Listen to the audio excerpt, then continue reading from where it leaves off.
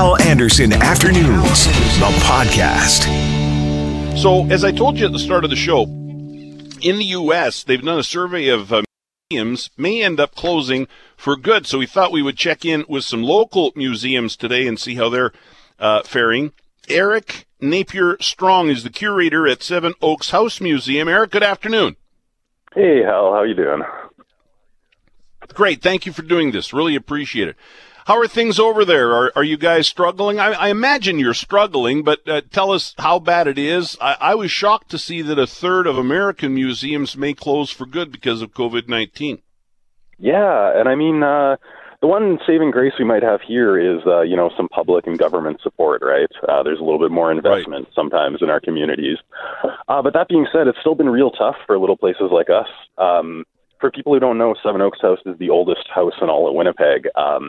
So these old spaces aren't exactly built for social distancing or, sanitizing everything, right? Everything in there is 150, 200 years old even, really small rooms. So it's been tough for us to bring in groups. So we've had to get kind of creative. We're doing a lot of outdoor programming, walking tours, biking tours, set up the windows as display cases, basically. So we're trying to do everything we can to still, share the history with people. And are people making their way over to the museum? Are they buying into your change and the way you're doing things now? Yeah, actually, I think people have been really interested in it. I think a lot of people are still worried. Maybe you can go to the bar, you can go to the casino, but that doesn't mean they want to, especially seniors, people with younger kids. They're looking for something they can feel comfortable with. You can come take a walking tour, we can bike around town, and you can still get just as cool of a historical experience doing that. Yeah. We have talked a lot about restaurants and other businesses that have been hurt badly during COVID-19. And listen, we don't want to see any business go under and not exist after we get back to some sort of normal. But, a lot of the museums, including yours, Seven Oaks House Museum, Eric, this is our history, right? We don't want to lose this opportunity to remember and show off our past. Yeah, that's a really good point, Hal. I mean, everything is important. We love our restaurants, we love our businesses, but somebody can't just come back and restart this, right? Once it's gone, it's lost forever. This is our heritage, it's our shared history, and we all need to really, it's tough for all of us right now, but we got to pull together and, think about what really matters to us and what we want to preserve for our children. No chance, though, that Seven Oaks House Museum will close? That's not a concern? No, not as long as I'm here. We're going to work tooth and nail. Any dollar somebody can donate, it helps, right? Come see one of our programs, check out our website. You can donate to us there, and it all makes a difference. All right, give us the website, and you just made the pitch. People can certainly help out if it's important for them that Seven Oaks House Museum be around for a long, long time. They can help out. Where can they do that? You can visit us at sevenoakshouse.ca. It's nice and easy. We'll be taking donations online real soon. Sure, sevenoakshouse.ca. You got that. Excellent. Hey, Eric, didn't you do a haunted house program or something? We've talked about that in the past, right? Yeah, for sure. We have talked. We do our paranormal investigations. People say it's also the oldest haunted house in Winnipeg. Okay, you got to tell me one or two of the stories. Why is it haunted? What's happened there? Well, I'll have to give you I won't give you the best ones, right? Because we still want people to come out. Hopefully we'll be doing the haunted tours this fall, so you can find that on the website too. But actually, the museum was the site of the bloodiest battle in Manitoba's history. Almost 20 people died actually on that site there. And many people still say that late at night you can kind of hear the screams and the echoes of the gunshots throughout the neighborhood. Whether that's true or not, I don't know, but a few old-timers have told me the story. And has anything weird ever happened there to you? Oh, yeah. We got windows that open and close themselves. You hear mysterious noises when you're in the house alone.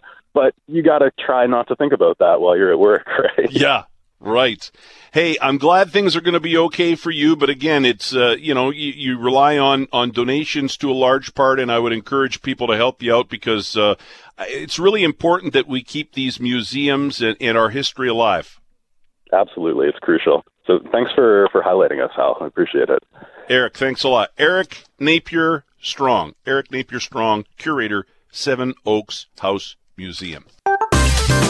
Right now, let's talk a bit of hockey with the CJOB Sports Show host, Christian O'Mell. Christian, nice to talk to you. How are you, pal? I'm doing well, Hal. I'm standing at my kitchen table. My cat is at my feet. He is thankfully too tired to attack them, so everything's going well. How are you? Good. Same thing, brewing my own coffee here at home, looking out the window. The squirrels and birds are eating the food I put out for them. It's a strange time, and we got hockey to talk about. Yeah, we've got hockey as the sports just all come back at once, basically. This giant pile of sports all of a sudden. Baseball last week. NBA officially starts back up tomorrow, and then hockey on Saturday with the exhibition games on now. So it's a great time to have a long weekend where you can spend 12 hours a day glued to your couch. It'll be awesome. Yes. 9:30 tonight, Jets and Canucks, preseason action in the bubble city of Edmonton. And what was I going to say? I was going to ask you something about the hockey tonight. Well, anyhow, just weigh in on the game and it'll come back to me.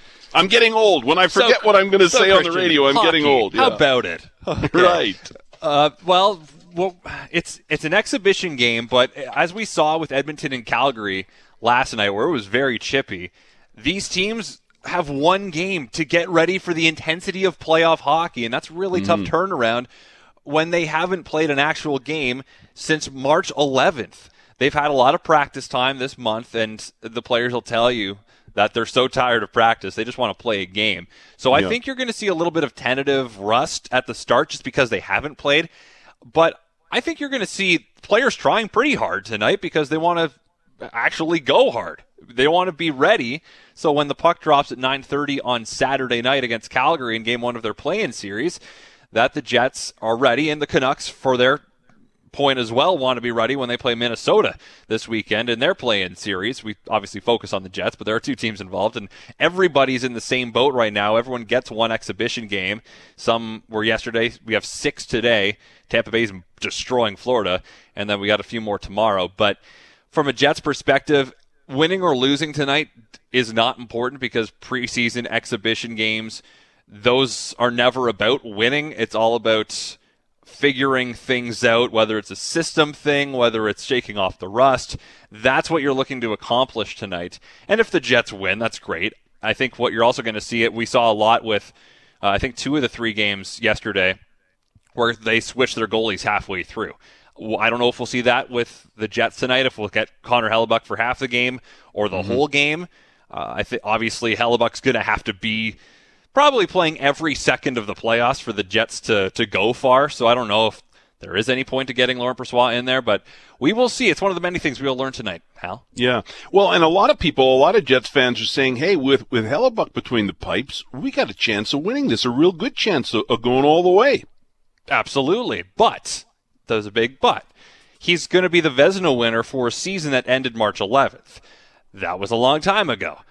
Will he pick up where he left off? If the answer is yes, then the Winnipeg Jets have a really good chance of going far because Hellebuyck put up great numbers with pretty bad defense in front of him. Let's be honest here. There's a lot of injuries, and the advanced metrics suggest that no team gave up more high-quality chances this year than the Winnipeg Jets, and no one had more saves above expectations than Connor Hellebuyck. So he was the reason they're even in this play-in round to begin with. They are fully and completely healthy. They've got ample options on the defense, and obviously you don't expect any team to make the Stanley Cup final, especially in this situation, with no injuries. So the taxi squad will come into effect at some point. You have to know that. But, the likes of Dylan DeMello, who only played a handful of games with the Jets after the trade deadline, same with Cody Eakin, they're now going to have full run here. So I'm looking forward to seeing what the Jets can do. I'm trying to take my local bias out of this, but I would think that the Jets should beat Calgary. Calgary defensively isn't all that great either. The Jets have a huge advantage in net. Calgary offensively probably a little better than Winnipeg, but I think obviously in hockey, goaltending is always the X factor, probably even more than usual this year. And, I remember now what I was going to ask you earlier. You sort of touched on this, but it is interesting that, instead of, if you compare a normal NHL season to a marathon, this really becomes a sprint, right? So it's early. We've only seen a few games, a handful of games. How will the game be different based on the changes that we're seeing here? I don't know if it's going to be a sprint, Hal, just because the Stanley Cup playoffs, to win, you got to win 4 rounds, and now you got to win, if you're in one of the play-in series, you got to win 5 rounds of hockey, right? Normally you got to win 16 games. Now it's 19 games if you're one of the play-in teams. And even the ones that aren't in the play-ins are playing 3 games to determine the top 4 seeds in each conference. So you're playing more hockey to win the Stanley Cup than you normally would. Granted, without the season, though, I guess is granted. Yes, that's the point. Is you don't have that 82 games leading up and everyone's banged up. Everybody is fresh right now. Every team is pretty much fully healthy, which you never see going into the playoffs, to your point. So that could create an atmosphere where the quality is fantastic once the rust is shaken off. And as Paul Maurice has talked about, there's no traveling at all. Everybody's going to be fresher from that. So you're going to see some definitely fresher legs, but maybe come late September, early October, after teams have played 20 or so games, then yes, it might look more like the grind of playoff hockey. But at least to start, I think we should see some very fast play. Yeah. Major League Baseball's a bit of a mess. It seems like the NBA's kind of got it right. What do you think is going to happen with the CFL? Bob was on yesterday. Bob Irving says we should know one way or another by the end of the week. Do you think we'll have a CFL season played entirely here in Winnipeg or not? I've said from the start that I don't think it's going to happen. I'm not going to change my tune now. I think that the fact that it's July 29th and no balls have been rolling at all here. I mean, everything is kind of stuck in the mud. The CFL is waiting from the federal government, but the federal government's waiting to hear from the CFL. Players are getting fed up. They're thinking, do I really want to go through all this for 6 games? To sit in a bubble for 6 games and make a third of my paycheck? If they can, the CFL sweetens the pot a bit and can make it, maybe half their paycheck, it makes it a little more worth it, but they don't have the money to do that, at least right now, and it would have to come from the federal government. So I'm pessimistic. Prove me wrong. Also, the question of making sure it's safe is a big part of this, too. We've seen the hub city model work pretty much every place it's been tried, right? The MLS, they had 2 teams at the start that they had to kick out because they were ravaged by COVID-19, but since then, no positive tests. The NBA came out with their latest results, no positive tests. The MWSL, they finished their tournament, no positive tests. Canadian Premier League today announces they're going to try a hub city in Charlottetown, and pretty much everywhere it's been very successful. MLB, no bubble, it's got problems. NFL, no bubble, they're going to have problems. But if the CFL, I think the CFL can make it work from a health and safety standpoint. It's all about money, and right now I'm just not sure it's there. Obviously, you're going to talk a lot of this and more. What else have you got coming up on your show tonight at 7? Well, we've got, a lot on the Canadian Premier League. We have the Manitoba Sports Hall of Fame announcing its 2020 class today, Hal, as well. More on a story of a kind of a secret hockey tournament happened in Winnipeg recently, and teams from Saskatchewan came in. They changed their names, so lots of stuff. And also, of course, previewing the Jets game because they are starting play half an hour after my show, which works out perfectly for someone hosting a show from 7 till 9. No kidding. Yes, you get your show in. You got just enough time to pop some popcorn and pop open a couple of beers, and you'll be ready for the game at 9:30, which is on Sportsnet, correct? Yes. Excellent. Christian O'Mell, CJOB Sports Show tonight, 7 to 9, right here on CJOB. So make sure you listen to that, and then you can check out the Jets and Canucks.